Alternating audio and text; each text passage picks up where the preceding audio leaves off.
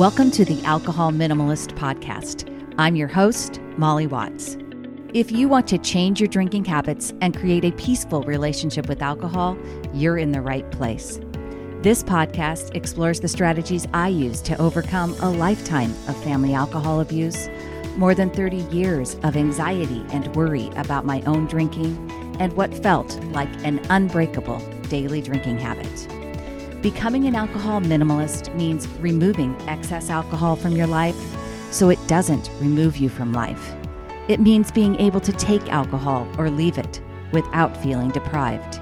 It means to live peacefully, being able to enjoy a glass of wine without feeling guilty and without needing to finish the bottle. With science on our side, we'll shatter your past patterns and eliminate your excuses. Changing your relationship with alcohol is possible. I'm here to help you do it. Let's start now. Well, hello and welcome back to the Alcohol Minimalist Podcast with me, your host, Molly Watts, coming to you from a still sweltering Oregon. Oh my goodness, folks, it's still in the high 90s, and I anticipate this week coming ahead, we're supposed to be in the high 80s to low 90s, so it's really warm around Oregon right now, and hey, I'm really not complaining. I love the warm weather, especially when I think back to February and March and heck, even June this year. So, anyways, that's what's going on in the weather. I know everyone looks forward to hearing about the weather here in Oregon, and I love sharing it with you. So I am still having my summer content series continue this week, and I am super excited to bring you information from Loretta Breuning and her work at the Inner Mammal Institute. If you haven't checked out the Inner Mammal Institute, I highly recommend it, innermammalinstitute.org. Loretta shares a lot of information on that lower brain part of us and how our brains evolved, and especially on the chemicals of a happy brain. And in this video, this is a YouTube video that I've captured the audio from. She's sharing 5 ways to increase joy in your life. And she's talking specifically about some of the chemicals, those neurotransmitters that are responsible, like dopamine and serotonin and endorphin and cortisol and one more. What am I forgetting? Yes, oxytocin. So in this brief conversation, actually it's a little bit longer than the others that I've been sharing, but it's so great. This very instructive piece of content from Loretta Breuning. She shares kind of the underlying reasons of those background of the happy chemicals in our brains, right? And all of the evolution from our inner mammals, and then share some ideas on how you can have a more realistic and adult perspective on how to generate those feel-good hormones without outside elements, and how to really just understand what your brain is looking for, right? So this is a sciencey episode, definitely back to sciencey, and I am feeling really happy about that. I feel like I've been craving some science, so I always like listening to Loretta, and I will link in the show notes all of her information, her website, her books, her YouTube channel, her podcast, so that you can learn more about the Inner Mammal Institute if you are so inspired. And I will be back very soon, if not next week, the week after. I have been working on some great content, including Step 1. So this podcast is coming out on Wednesday, August 3rd, and now is the time. Step 1 is launching, and if you are an early adapter, if you've signed up to be on the Step 1 waiting list, and you do that at www.mollywatts.com/step1 altogether, now you can go and sign up for the offer now. The introductory period offer is from now until August 14th, because really I just wanted to honor the people that had already signed up for early information on Step 1 from now until August 14th, 2022. Go check it out, www.mollywatts.com/step1, and learn more. Get excited. I'm just really thrilled about what I have come up with. I think it's going to be a fantastic option for people. And if you have been trying to figure this out for a long time, not able to put all the pieces together, the listening to the podcast, reading the book, but just not taking the actions that you want to be, I think this might be a great step one. Get it? It's the name of the course. All right. That's all I have for you this week, my friends. Until next time, choose peace. And here is Dr. Loretta Breuning. Hi, I'm Loretta Breuning, author of Habits of a Happy Brain, Retrain Your Brain to Boost Your Serotonin, Dopamine, Oxytocin, and Endorphin Levels. I'm going to explain 5 ways to increase your joie de vivre, your joy of life. And these 5 ways just happen to fit 5 different chemicals: dopamine, serotonin, oxytocin, endorphin, and then how to relieve stress, because relieving stress is the biggest source of joy from the animal brain's perspective, stress being another chemical, cortisol. So let's start right in with dopamine. Dopamine is the chemical most immediately associated with the feeling of joy. Now, this is not the definition of joy that you're hearing in the modern communications, because we've sort of confused psychology with religion, and people want to think that they have a higher spirituality and that that's the source of their happiness. And so dopamine is a chemical found in animals. When you know what turns it on in animals, you can see like, oh yeah, that is what turns it on in people, but it's not higher spirituality. So this information may be a bit uncomfortable, but try it on and I think you'll see how it works for you. Needless to say, I'm not saying that we should act like animals or have lower values, but we have to be honest about the brain we have in order to manage it well. So if you don't get real about your happy chemicals, then you're going to turn them on in unhealthy ways impulsively, because all of that blah-de-blah that you hear in theory doesn't really work. So by being honest about your inner mammal, then you can redirect your natural mammalian responses to enjoy the joy of your own happy chemicals. So dopamine is actually turned on by something new and improved. Now, an animal has to look for food all the time or it will starve to death. And dopamine is the feeling of, oh, wow, I found something that meets my needs. So in the animal world, it's pretty hard to meet your need for food. And that's why animals and our human ancestors were happy just when they found food. But in the modern world, food is easily available, and anything you already have does not spark your dopamine. You want something new. Now, this is not, needless to say, higher values to say that something new makes me happy. So let's compromise with that a bit. If I walk into a coffee shop and they're roasting coffee beans, like, wow, that smell, oh, I love it. It gets me so excited. So think of that as dopamine. Now, if I got a job in that coffee shop and smelled that smell every minute of the day, it wouldn't turn me on anymore. If it did, we'd all be fighting to be baristas. So that helps us understand how our brain works. So each of us can understand what triggers dopamine in the context of our own past experience, because your past dopamine has wired your present brain. So, for example, when I was young, I had an opportunity to travel.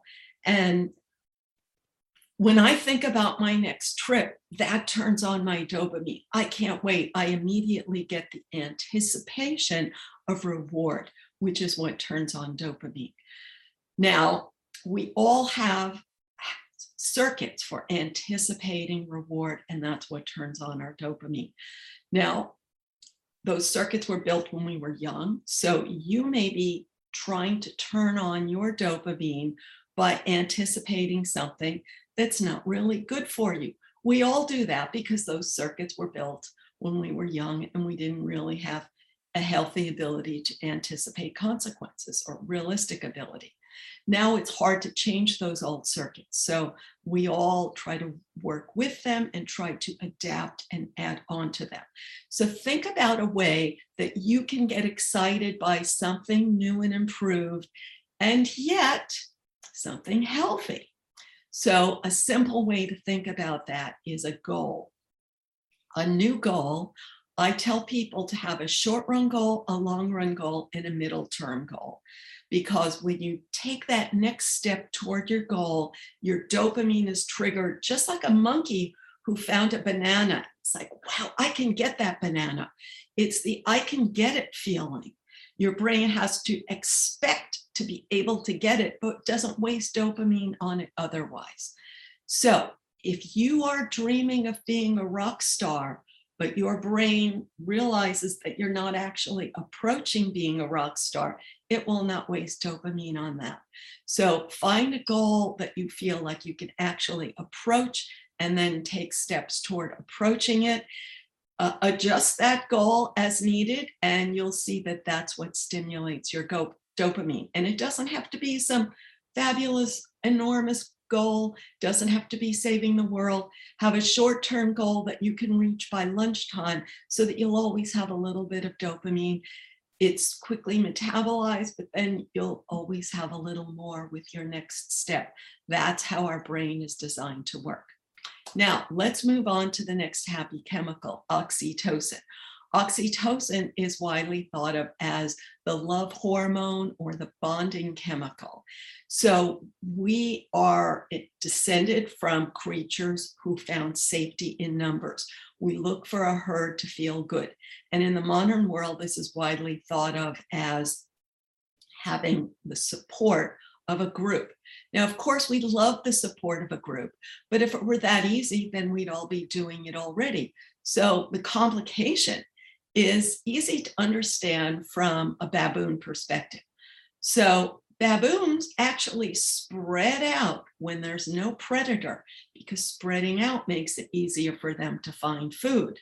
So we modern humans are not as tribal as our ancestors. We would rather spread out than follow the herd every minute. Now, baboons stick together as soon as they see a common enemy. And in the modern human world, it's the same. A common enemy is what bonds us. So as you go through your day, think about the people that you're talking to. They're always talking about their common enemy because that's what bonds people. Now, that can leave you a little paranoid, a little fearful, because all anybody talks about is enemies. That's the downside of this happy chemical. So how can you get the good feeling of oxytocin, that safety of enjoying social support, that feeling of being protected, which is what your inner mammal is really looking for? If you get it by focusing on enemies all the time or by following the herd all the time, you will suffer. Now, all of us look for oxytocin in ways that worked in our youth, because that's when our neuroplasticity is high. So that's when we build the pathways that tell us how to find it. Hey everyone, just a quick break in the show to talk with you about Sunnyside. Now, you've heard me talk about Sunnyside on the show before. I've had Nick and Ian, the founders, here as my guests. I am just so impressed with them. They are deeply mission-driven. They are building a service to help millions of people create a healthier relationship with alcohol with no pressure to quit or feel guilty. So you know they are very aligned with everything I talk about here at Alcohol Minimalist. I wanted to share with you some thoughts and comments made by people in my group and my clients who use Sunnyside. I checked it out and was pleasantly surprised. I have used a few tracking apps and despised them. But the support, the daily check-ins, and the plan, yes, the plan. I signed up for 3 months yesterday and actually looked forward to the check-in today. I have no doubt this tool is a step forward for me. I just want to thank you to everyone who recommended Sunnyside in this group and all of your advice throughout. I'm having the best start to a week of moderating since I fell off the wagon in January. You work the plan and it works. Thank you, everyone. Now, you don't have to take my word for it. You don't have to take their word for it. I want you to check it out for yourself. Go to www.sunnyside.co/minimalist to get started on a free trial today. So, how can you get your oxytocin, your nice feeling of being supported in a healthy way? The simple answer, say it quickly, is mutual trust, reciprocal trust. If I trust you, you will trust me. If I scratch your back, you will scratch mine. Now, this leads many people to bitterness because they feel like, well, I've already scratched everybody's back and nobody is scratching mine. So we have to be realistic about this. Here's a simple way of thinking about it. If I build my bridge toward you, then over time, you will build your bridge toward me. So if I spend my time building my half of the bridge toward other people, then my brain will anticipate social trust and connection and mutual support and the protection. Protection is selfish. A simple example of that is when a gazelle feels threatened, it runs toward the herd. So it's not worried about the greater good of the herd. It's actually endangering the herd by running toward it and bringing the predator there. So that's the way our brain really works. We want protection. We seek protection in groups. And the healthy, modern, advanced way of getting it is to anticipate the good feeling of oxytocin naturally. By offering protection to others, you know that you will get protection from them when you need it. You won't get the protection every minute of every day because that's the child view of protection that we wired in childhood. And it's not helpful to see it that way in adulthood, but rather to know that we can get it when we need it and we can offer it. And that helps us feel that we will get it when we need it. So let's move on to an even more complicated chemical, serotonin. So serotonin is the good feeling of the one-up position, of social dominance. Now, this is very threatening to think about because it sounds very unspiritual, unhealthy, and even evil to say that you feel pleasure in social dominance. And yet it's so obvious to see that that's what makes people feel good, is when they see themselves in the one-up position. And in fact, when your other basic needs are met, that's what you focus on. That's what your brain obsesses over because serotonin is quickly metabolized. So as soon as you get that great feeling of being in the one-up position, it's gone. And then you look for the one-up position again. So how can you get it without being a jerk? Now, we easily see that other people are looking for the one-up position and other people act like jerks in order to get it, but it's hard to see in ourselves. Once again, we look for it in ways that we got it in youth, because whatever triggered your serotonin when you were young built the neural pathways that tell you how to get it today. And so you are looking for the one-up position in ways that worked for you when you were young. And I am looking for the one-up position in ways that worked for me when I was young. Needless to say, none of those ways can work perfectly because no one's childhood is a perfect prediction of what works in adulthood. And every strategy is not going to work if you keep repeating it over and over because you're going to overdo it. And a simple example of that, there are many unfortunate examples that you could think of.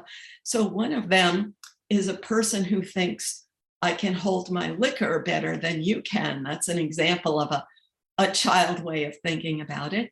Another is bullying. Another is materialism.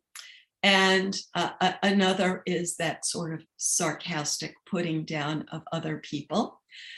So what would be an example of a healthy way of enjoying the one-up position would be putting myself up without putting others down. What would be a way to do that is taking pride in my own next step. So think of a way that you can take pride in your own next step. Take that next step that you are proud of. You will feel the serotonin. You will love it, but it will soon be over. And so you will have to take another step that you're proud of. That's hard work. And that's the way our brain is designed to work. And that's why it's hard work to feel good. And yet you can feel good if you do the work. Yay.